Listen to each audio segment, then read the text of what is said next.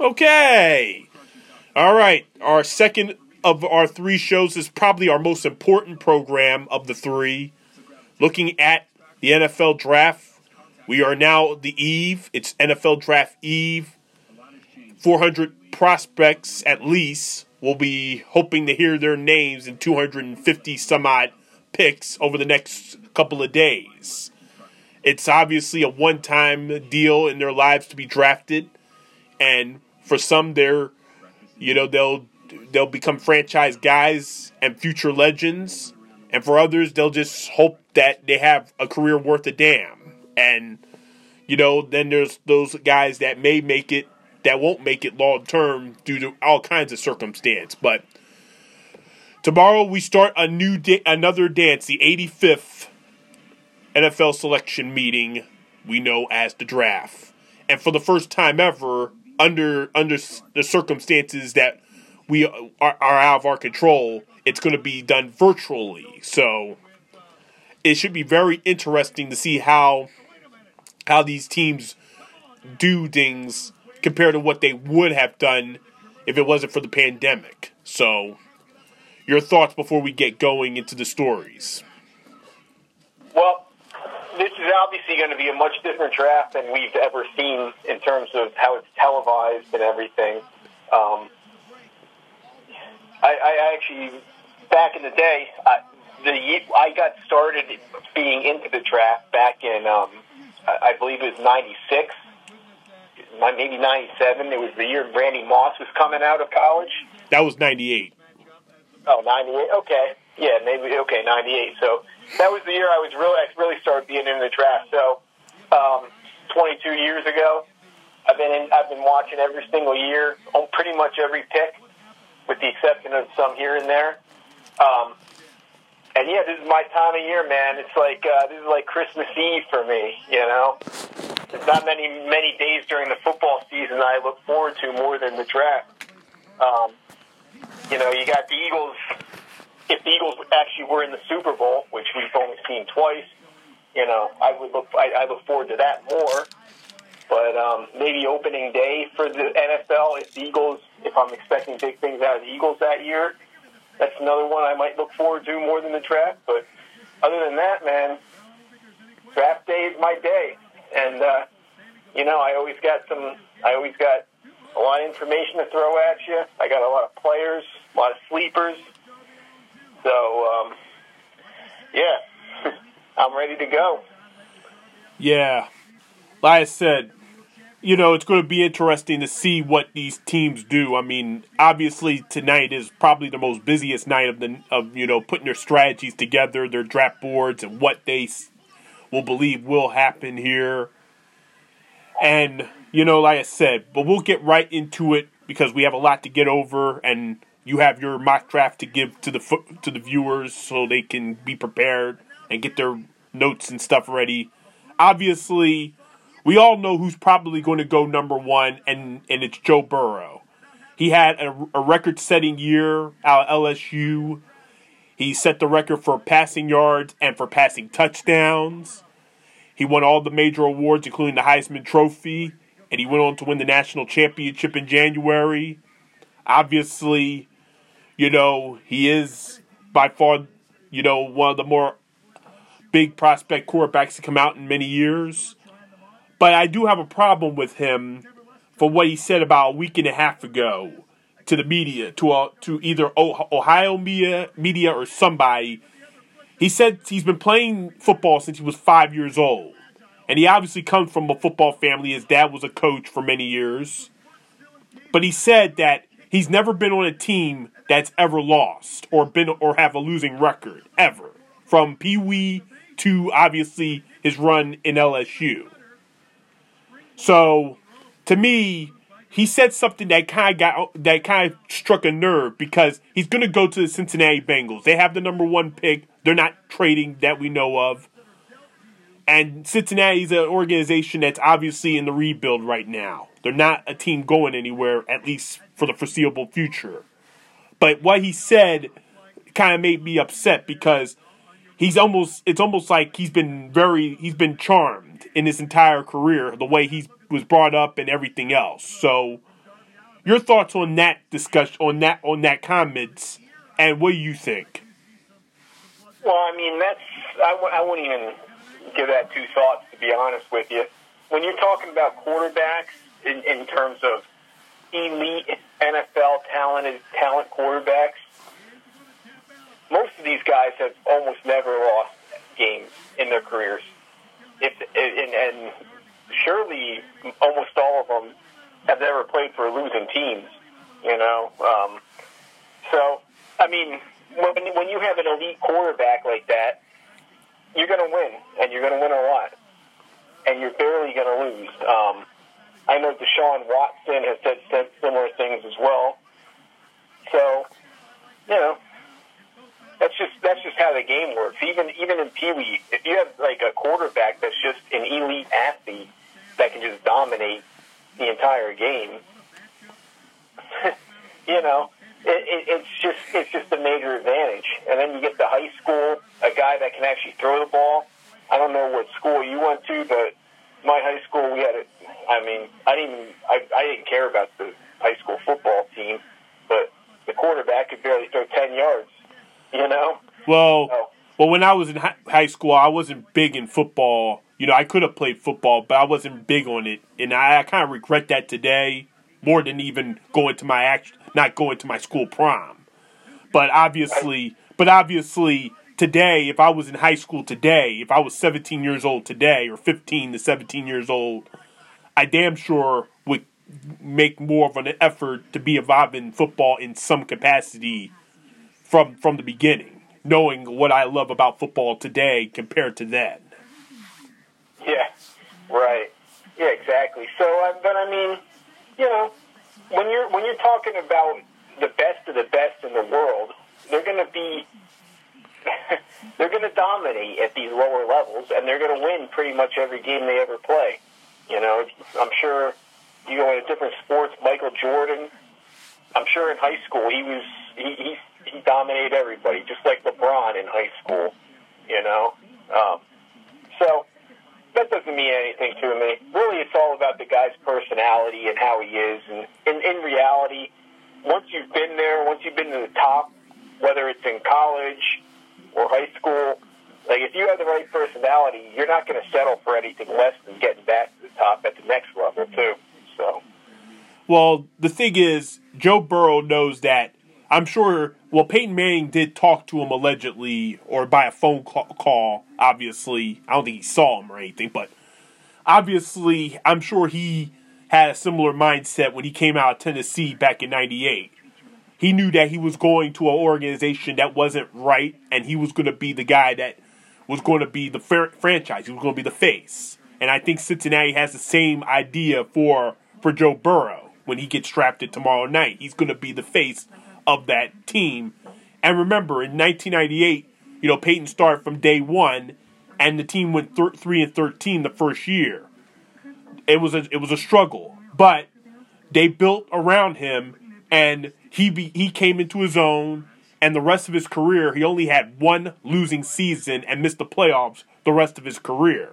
So if Burrow's that kind of quarterback, and he could be, we don't know, you know, he's a system guy, but obviously if he can elevate Cincinnati to places they haven't been, or haven't been since, you know, Andy Dalton first came along, or Carson Palmer, you know, they've had good quarterbacks over the years in Cincinnati, but it's up to the organization to build around him, and that's something that starts tomorrow night. If they can become something in the future, it begins tomorrow night when they draft him. But I'm sure Burrow now understands. I'm sure enough veterans have talked to him, like Peyton and others, to get into his head to know that it's going to be a struggle at first, but your talents and their patience will hopefully lead them to something else.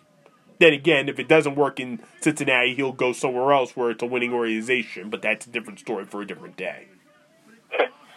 Yeah, well, with Burrow, I mean, yeah, the Bengals have had some decent quarterbacks over the last, 15 years in terms of Carson Palmer and Andy Dalton. But the fact is, they've still been a loser franchise over that time. They never went in the playoffs when they actually do make it. And most of the time they don't make it. And you go back before that, this is one of the biggest loser franchises of all time. So this is a big chance for Joe Burrow to really take over one of the worst franchises of the last, 30 years, 40 years, and actually turn them into winners. So, I mean, if this guy could take them over and lead them to the playoffs and win a Super Bowl in Cincinnati, it would be a big thing for him, for the city, obviously, but for Burrow's legacy if he actually becomes a great quarterback. So, yeah. We'll see what he does, but I think he's up for the challenge to really elevate this franchise to a new level. And he's kind of an Ohio kid who has an Ohio background, so he's kind of like considered already a legend in the state in theory. I think he's from Ohio, but obviously, tomorrow is the beginning of a new era for him. He finally reached his goal, and obviously it's going to be a while under the circumstances we are as a country, but when things do turn around and he's allowed to work out and go to the facility, to the team facility, it's the beginning of hard work and paying off. So good luck to him. But he obviously is going to be the number one guy, but the most intriguing quarterback in this, and probably the most intriguing player in this draft. And I got his name wrong once on an old episode when we were doing games in college. Now I got his name right now. Tua Tagovailoa. Tua. Tua Tagovailoa. Yeah, I'll just call him Tua. I'll just be short there. But Tua obviously is probably the most intriguing quarterback and player in this entire draft. You hear his name every day or every other day. You hear about him, in a positive way and sometimes in a negative way. And the question I have is something that they have not said before, that no expert has said. Now, he comes from Alabama, which has had, since Saban took over the organization, the school has had more players go to the league, to the NFL, than any other school, probably combined. Maybe I'm wrong about that, but you hear more about Alabama pros than any other college. But there's one position that, and it goes to tell you about Nick Saban is the quarterback position has never succeeded from a Nick Saban school, basically. I don't know if you've heard anything from Nick Saban. He coached at Michigan State and in LSU in a previous time, but he's the most intriguing quarterback that he has brought into the league, and they're hoping that he could be a franchise guy. To me, do you think he has the most pressure of any player in this draft? Well, he's one of the most. He's the most polarizing player in this draft. If you really look at it, you look at the media, and everybody's painting him out to be the number 2 quarterback. I don't want to go too much into him at this second, because I did kind of mention that I do have a couple other segments, like 2 other segments, that I want to talk about, and I don't want to give too much away. But no, we'll make it quick. But yeah, overall, the guy is very talented, but he's got a ton of injury issues. Not just his hip either. The guy has had a number of surgeries just in college. Wrist injuries, ankle injuries, surgeries. He's had a lot of injuries as a quarterback, and that's going to scare some teams off, especially with this whole coronavirus thing going on, where you can't actually send your doctors over there to poke and prod these guys and determine what the extent of these injuries are, especially this hip injury. You can't determine how well he's progressing other than what his own doctors are telling you.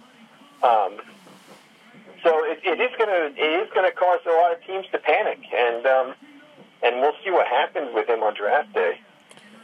Yeah, he is a risky proposition for any team that's going to draft him, and obviously Miami has shown obviously the most intrigue for him for his services. Also, the LA Chargers have been interested, and a few other teams as well, a lot of mystery teams as well.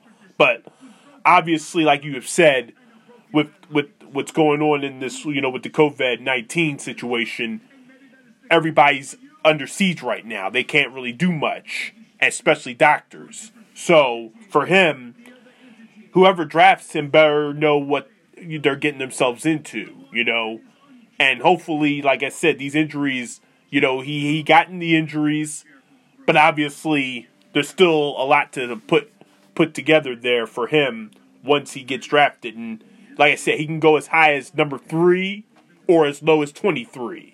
Or he could go further down. I mean, if people are afraid of him and don't want to draft him because of his injury problems, then that's something that they're going to be watching for come tomorrow night. So we'll see what happens there, because I've seen boards where he's right up there with Burrow, and I've seen boards where he's behind Jordan Love for specific reasons. So we'll see what happens. Well, I'll be making a prediction about him shortly, but overall, the guy obviously is a superior talent, but you can't escape the injury cloud once you become once you have the label of being an injury-prone player, and that's how it goes. Yeah. Yeah. But like I said, obviously for him, we'll see what happens. But another obviously big story is that this is they're claiming a very legendary group of wide receivers. And we'll get to the Eagles because we haven't gotten to the Eagles yet, and we normally start with them more often than not. But obviously, the Eagles, we've seen what they've done this offseason, but everybody's been crying to everywhere, the wide receiver. Can they get one? Are they going to get one in the first round? And who will they get one?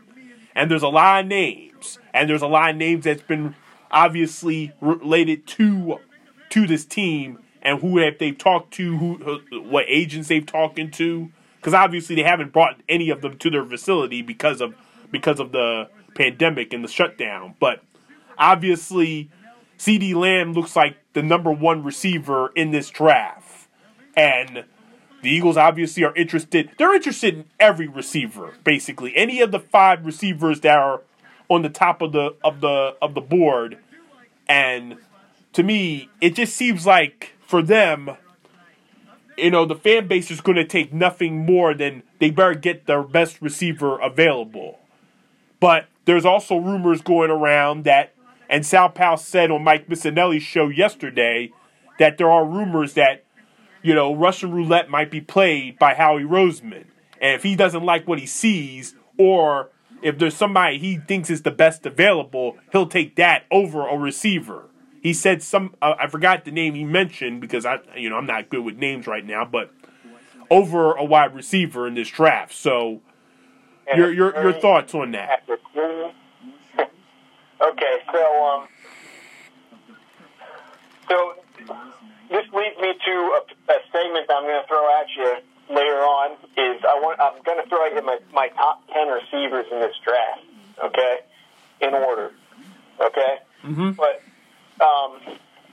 in terms of the Eagles, I'm all in on a receiver in the first round this year. Okay, I mean we can't screw around and try to get fancy. I've seen reports that, maybe they'll go linebacker in the first round. No, it's not going to happen.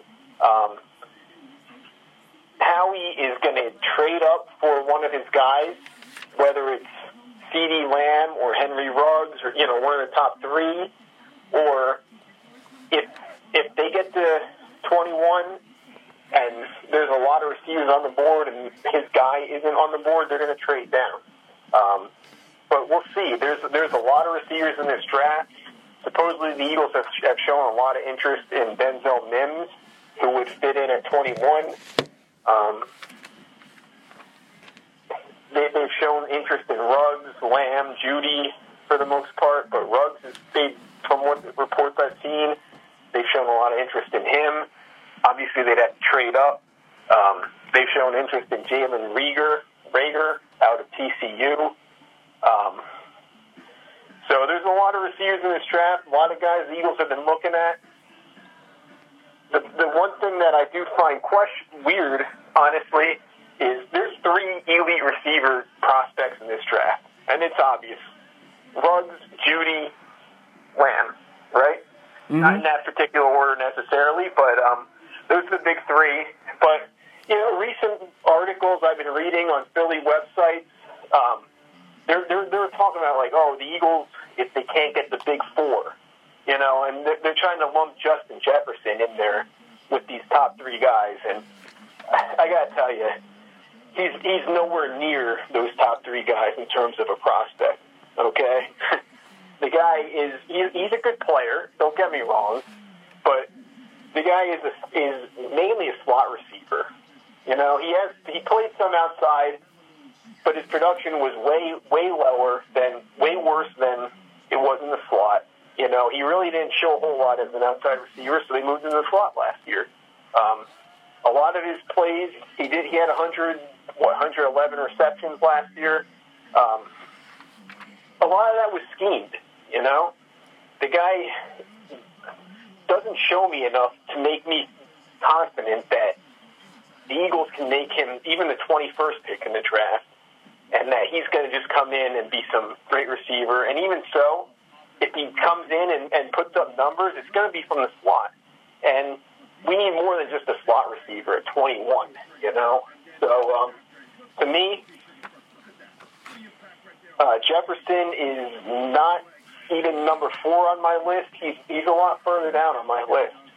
And I have a lot of other guys I'd much rather have at 21, let alone trying to trade up a couple spots to get ahead of teams like the Jaguars who might take him, So, To me, it's for the Eagles, the options are trading up to get one of the big 3, or if you can't trade up, trade back towards the end of the first round, pick up a second-round pick, like let's say, for example, trade back to the Packers pick at 30, and you get their second-round pick, and then you use your first-rounder and the second-rounder, and you double-dip at receiver and get 2 high-quality receivers.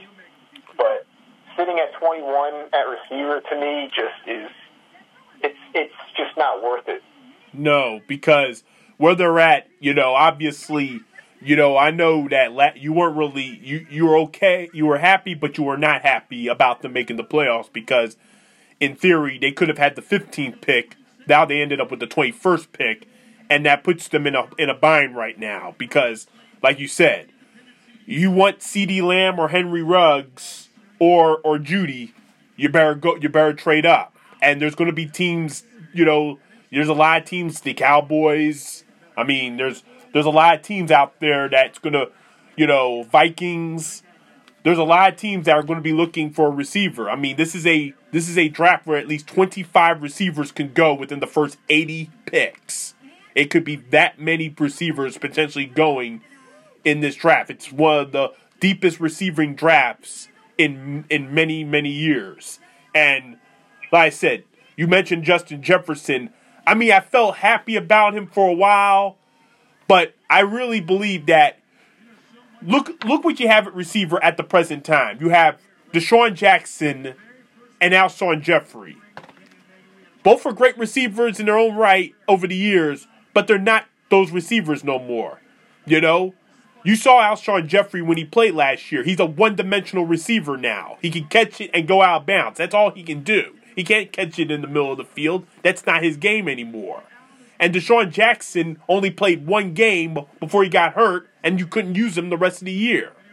So obviously, to me, you need an impact receiver. And I heard that they'll go for 2 receivers in this draft, and I'm sure that's what they're going to do. But to me, they're going to have to see, because right now, if I look right now, the first receiver that could go off the board from any of these picks, I mean, I gotta remember who the damn. I gotta see who's going where, but on this book that I have, the Lindy book, Jerry Jeudy is the highest receiver, and he's number 7 on the board. So basically, after the Chargers pick is when the receivers could start to come off the board, and once one goes, everybody probably goes afterwards, and we could see the trades and everything else. But to me, the Eagles cannot sacrifice 3 picks because they still need a lineman. They need a linebacker definitely. They may need a safety. Obviously, you have all that coming up in your mock draft, but to me, if they cannot go for the guy, then you're right. They need to draft down and get some more picks so they can get 2 receivers and 1. And plus, the best receiver in this league, in this draft, may not even be in the first round. It could be in the 3rd round or even the 4th round. You never know. This draft has hidden gems written all over it. I see more busts in the 1st round than I would see in the 5th round. So, to me, the Eagles have to be careful where they're at. They don't want to waste a couple of picks just to know that they get that guy. So we'll see what happens here. Yeah, but sorry. No, you can go ahead. Go ahead. Okay, well, this draft is completely loaded at wide receiver, and the Eagles have to come away with at least 2. I'd be fine. I would be more than happy if they came away with 3, really, from this draft. But yeah, when you talk about the top 3, the big 3, they could go anywhere. First of all, they're all interchangeable. You could put any one of them as the number 1 receiver. Jeudy.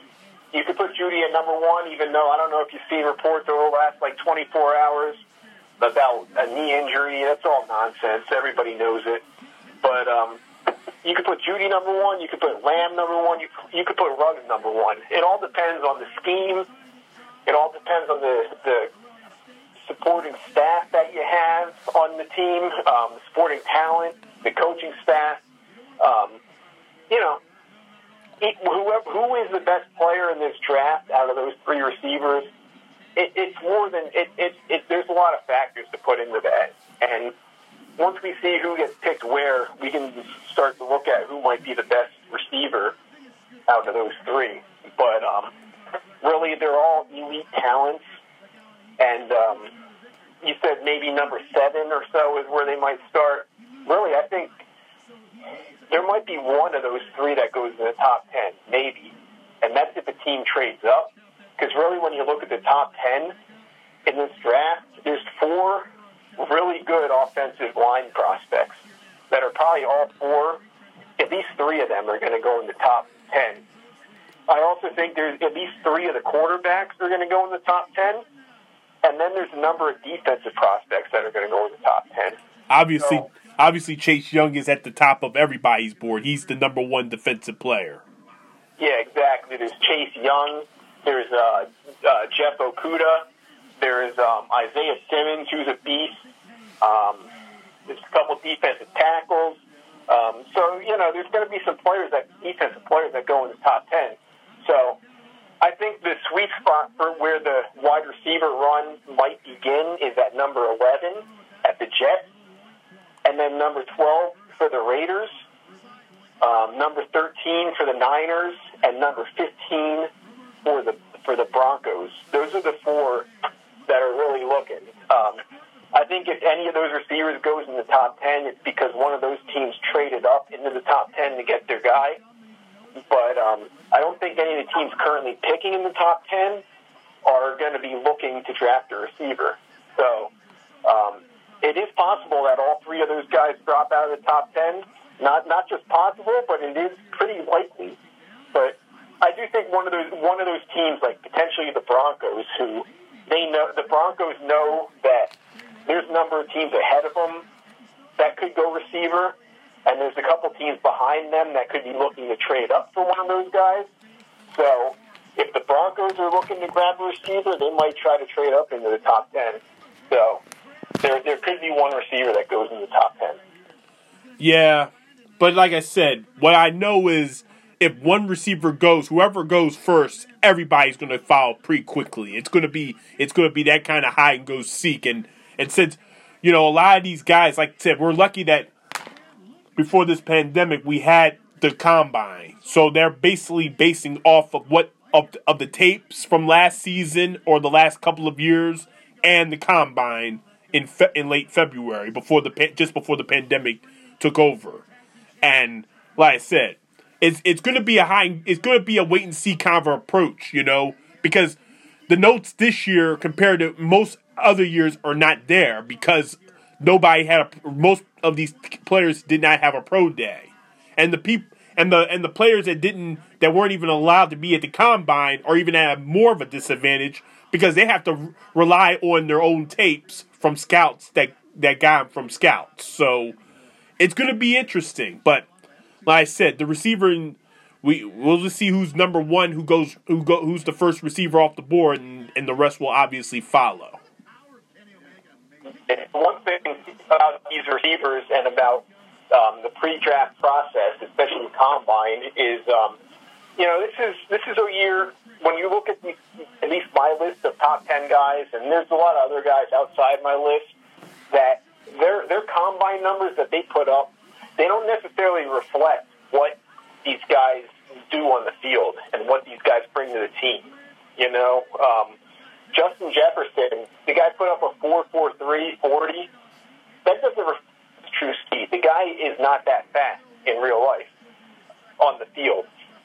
At the same time, a guy like Jalen Reagor, he put up a 4.47, but this guy is insanely quick and fast.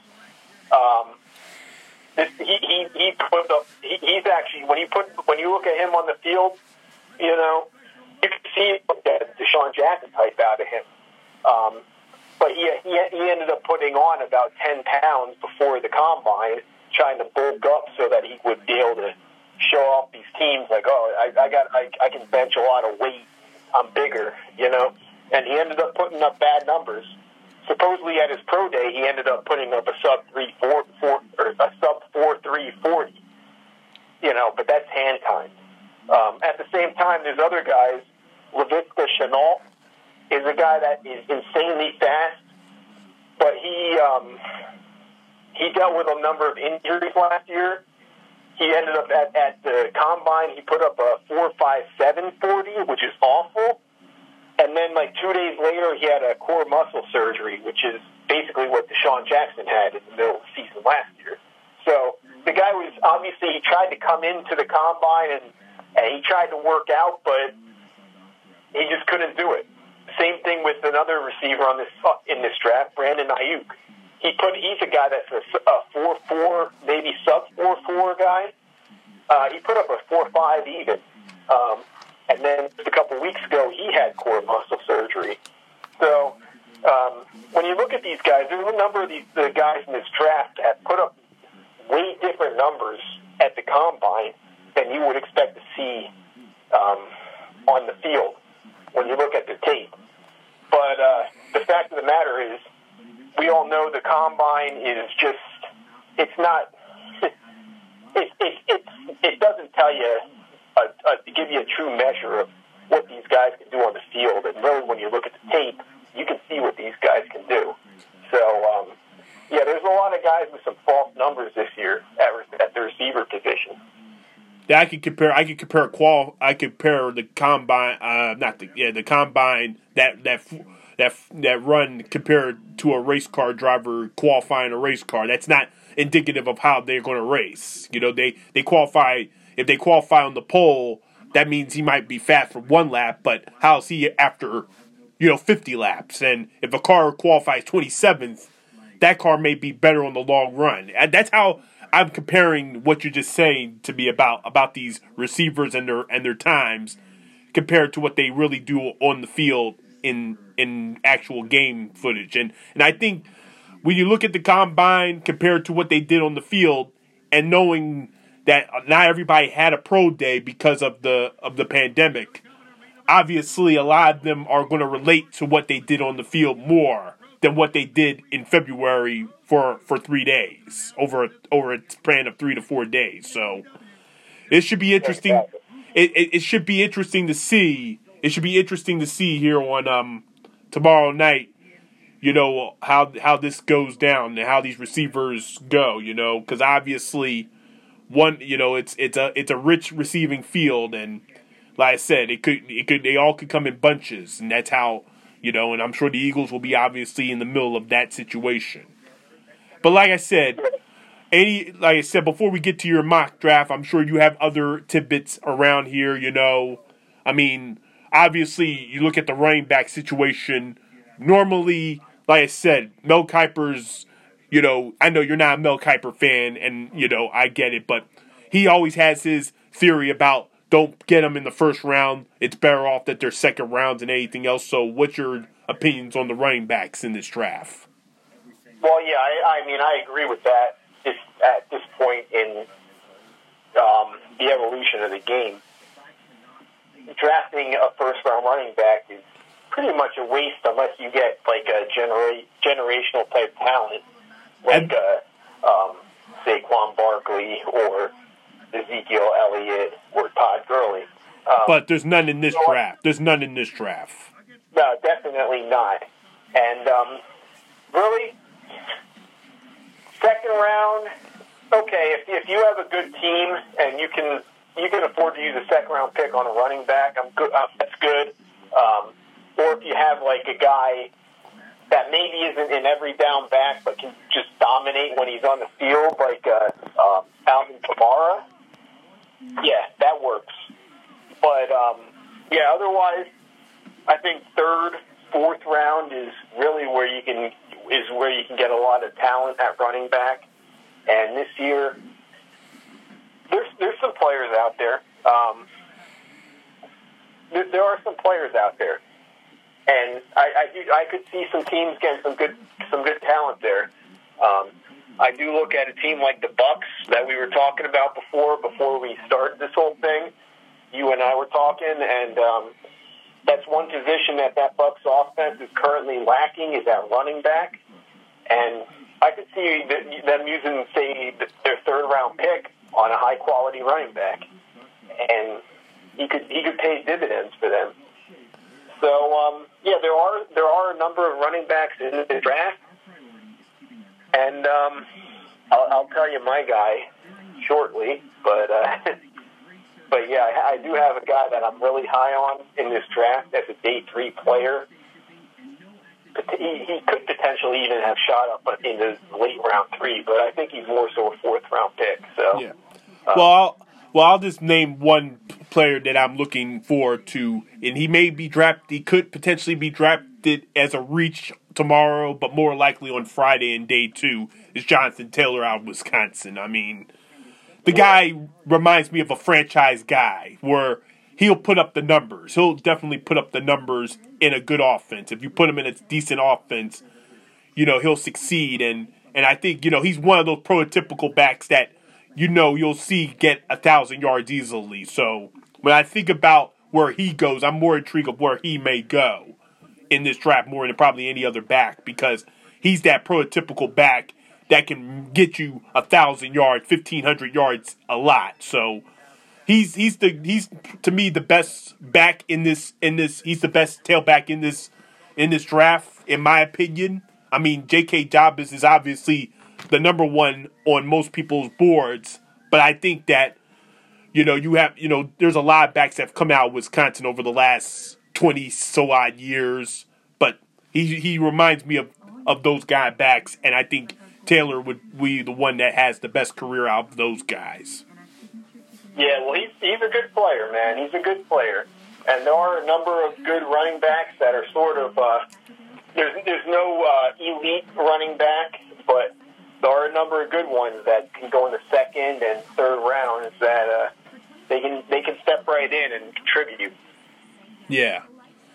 All right. Before we get to your annual mock draft, any other tidbits, any other deals you got?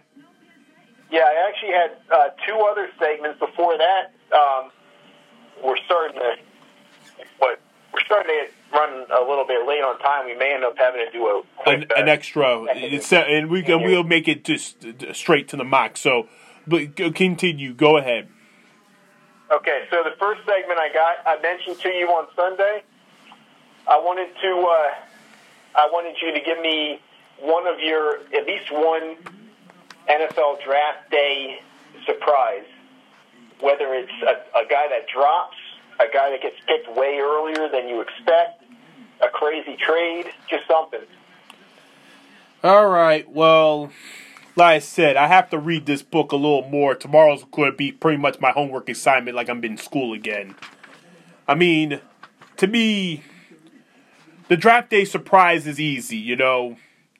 When I think about some situations, and you know, there's a lot intriguing situations. But obviously, LSU is a school that obviously had a great year. They won the national championship. We all know the reason. But Randy Moss has a lot intrigue in this draft as well. He has a son named Thaddeus Moss, a tight end. Now, he's projected in this Lindy book to go either late Friday, late third round, or early fourth round. But I feel like because of who he is, and he may be really a decent player, but he's not on the same level, and he doesn't even play the same position that his dad played. I feel like he's going to go further. He's going to go early in the second round because even though tight ends are not going to be well represented, he's the number 8 tight end in this book. But this book is relegated to before basically just a week after the combine in early March when this book comes out.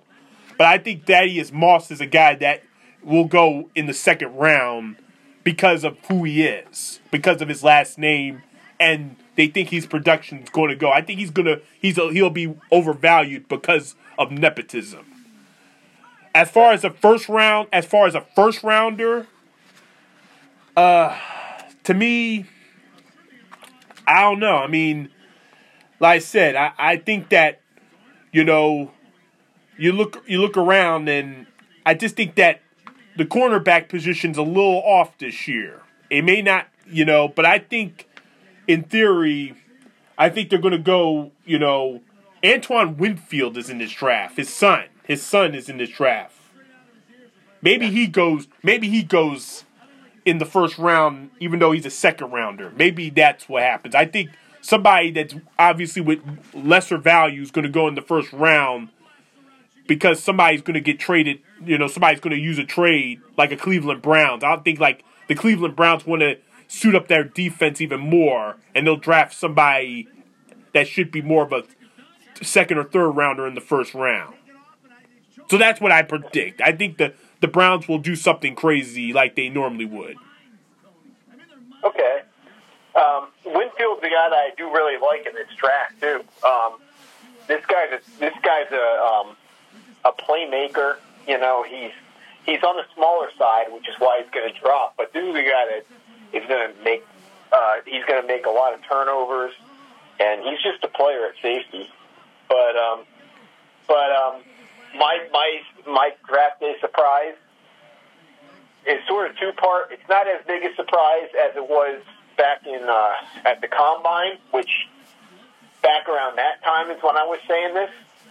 But it's going to be a quarterback, man. I got Burrows going number 1. That's no surprise. I got at number 5, or at the Dolphins pick. They may trade up a spot or two. But I got the Dolphins taking Justin Herbert at number 2. And I have seen a number of reports that the Chargers, they like Jordan Love. So not only do I have Tua dropping out of the top 5, and I don't have him going as the second quarterback, I don't have him going as the third quarterback either. I think Jordan Love's going at number 6. And I got Tua dropping not only out of the top 5, I got him dropping out of the top 10 into the teams where either the Patriots or the Saints are going to trade up, and they're going to grab him somewhere in like the early teens. So My big surprise is that Tua drops out of the top 10, and I'm going to say the Patriots trade up and draft him as their replacement for Tom Brady. Well, Jordan Love is another intriguing prospect. A lot of people are looking forward to seeing where he goes. But the problem I have with him is, if you draft him, he's the first that he could be drafted on. I believe he'll be drafted tomorrow night. But if he gets drafted early, you may have to start him early, and I don't think he's ready. I think he needs a year to develop. I don't think he, he still has there's still an identity problem with him, I see. We don't know if he can run more than he can pass, or is he more of a scrambler, or is he going to be in the pocket? But I don't think he's a pocket guy, and I don't think his skill level. Lamar Jackson had this question to him on draft day a couple of years ago, but obviously Baltimore was a right place because they figure out your strengths more than your weaknesses. In that, if you go to Baltimore, but Jordan Love, to me, if he goes in the top 10, is a reach, in my opinion, because if you're going to be drafted high, you're going to be starting quicker. You're going to be starting earlier. Obviously that's not always the case. Gardner Minshew was a 6th-round pick last year, and he started basically in his second week, and he's now the full-time starter in Jacksonville. But normally, when you're a first-rounder, you got the franchise look right away. But to me, Jordan Love is a guy that needs to be more seasoned before he's out there playing. Because if they put him out early, it's gonna be a struggle. Yeah, well, I'm definitely not saying that Love isn't a reach as in the top 10. I think he is, but I think teams are going to be scared off by Tua's injury history, and I think with Love, the Chargers have been they've been saying the right things. They claim they're planning on starting Tyrod all year this year. That's Tyrod is a guy that he's basically you can start him, but he's Cleveland had him and they had to go to Baker Mayfield right away, and they knew that. They just wanted to save face. That's why he started his rookie season, Baker's rookie season right away for him. But then once Baker was ready after a practice, and then he took over from the game, that's when it was his team, his franchise moving forward. So, and I think that's the same case. And we know for a fact that not only we know the Bengals are taking Burrow, we know the Chargers are definitely taking a quarterback at number 6. And I doubt that they're going to trade up.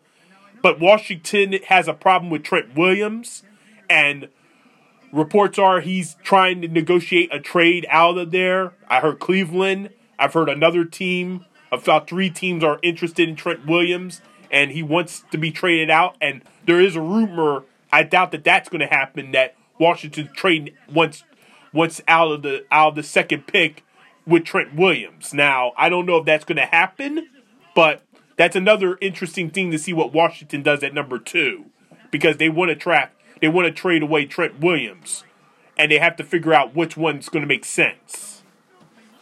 Yeah, well, this year they have to trade him, but they're not trading out of number 2. They're not going to go quarterback, but they're not going to give up on Chase Young. I haven't been a big fan of Haskins, and I'm not a big fan of Haskins, but they drafted him in the first round last year. Don't be surprised if they sign a veteran. Ron Rivera's there. Maybe they sign Cam, something like that. But, well, they did trade for Kyle Allen. If they were interested in Cam Newton, they would have traded him instead of Kyle Allen. Yeah, it's true. I forgot about Kyle Allen, even though he's a bum. But, okay. I'll give you that. So maybe they won't go after a veteran like Cam, but at the same time, it doesn't matter. They're not getting out of number 2 for. They're not going to give up Chase Young. Even if they were to trade down to say number 5, let's say Miami wants to trade up, that's it. They're not getting Chase Young at number.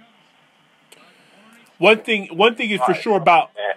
One thing for sure about Miami, they probably have the best cards in this draft. They have 3 first-round picks. Now, like I said, if they're not on board with Tua, then obviously they'll trade down and they'll give up, and they can give up a few to make even more of an impact. But obviously, I think they're going to go for a quarterback as well.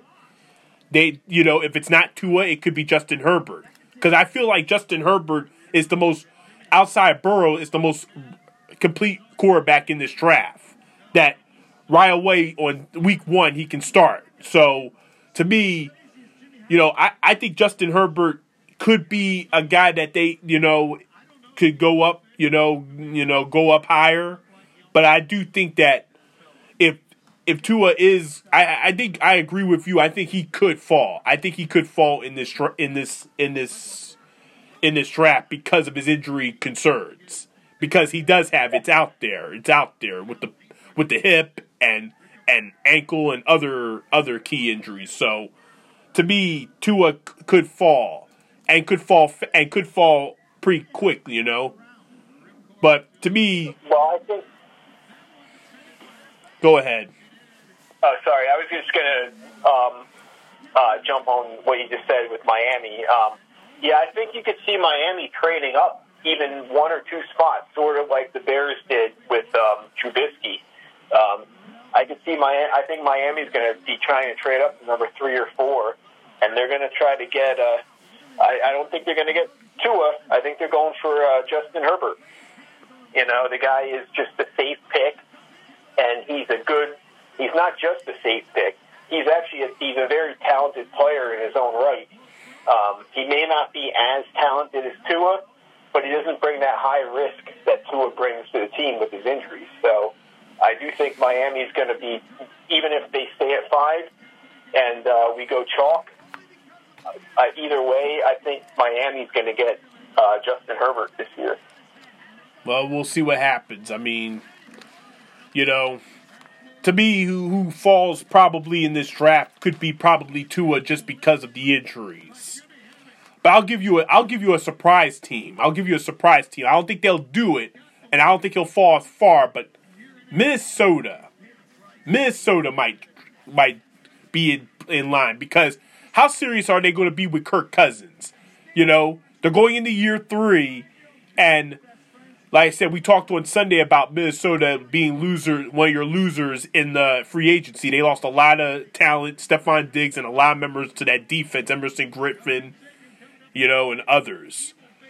They may want to start anew, and maybe they send a message for their future. They go draft a quarterback if Tua's there, because Tua's not going to fall as far as you would think. He'll fall, but maybe not as far, because he'll be ending up as a steal if he goes to like 15 or something.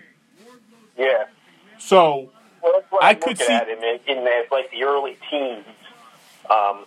But yeah, I don't know about Minnesota, man. I think they're all in on Kirk Cousins. They did just give him an extension too, so I think they're all in on Kirk Cousins. But I do think there are a number of teams in that the late teens and into the 20s and 30s that are going to be trying to trade up for Tua once he drops out of the top 10. And like I said, I think you're looking at the Patriots and the Saints, and Tua has had a number of comparisons to Drew Brees, and what better place for him to go than to sit behind Drew Brees for another year or 2? Yeah, I'm not expecting him to play as a rookie.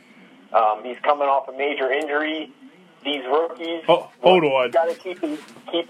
Hold on. What's that? Hold on. Yeah. Yeah, I'll be up here in a few more minutes. Don't take interest to it,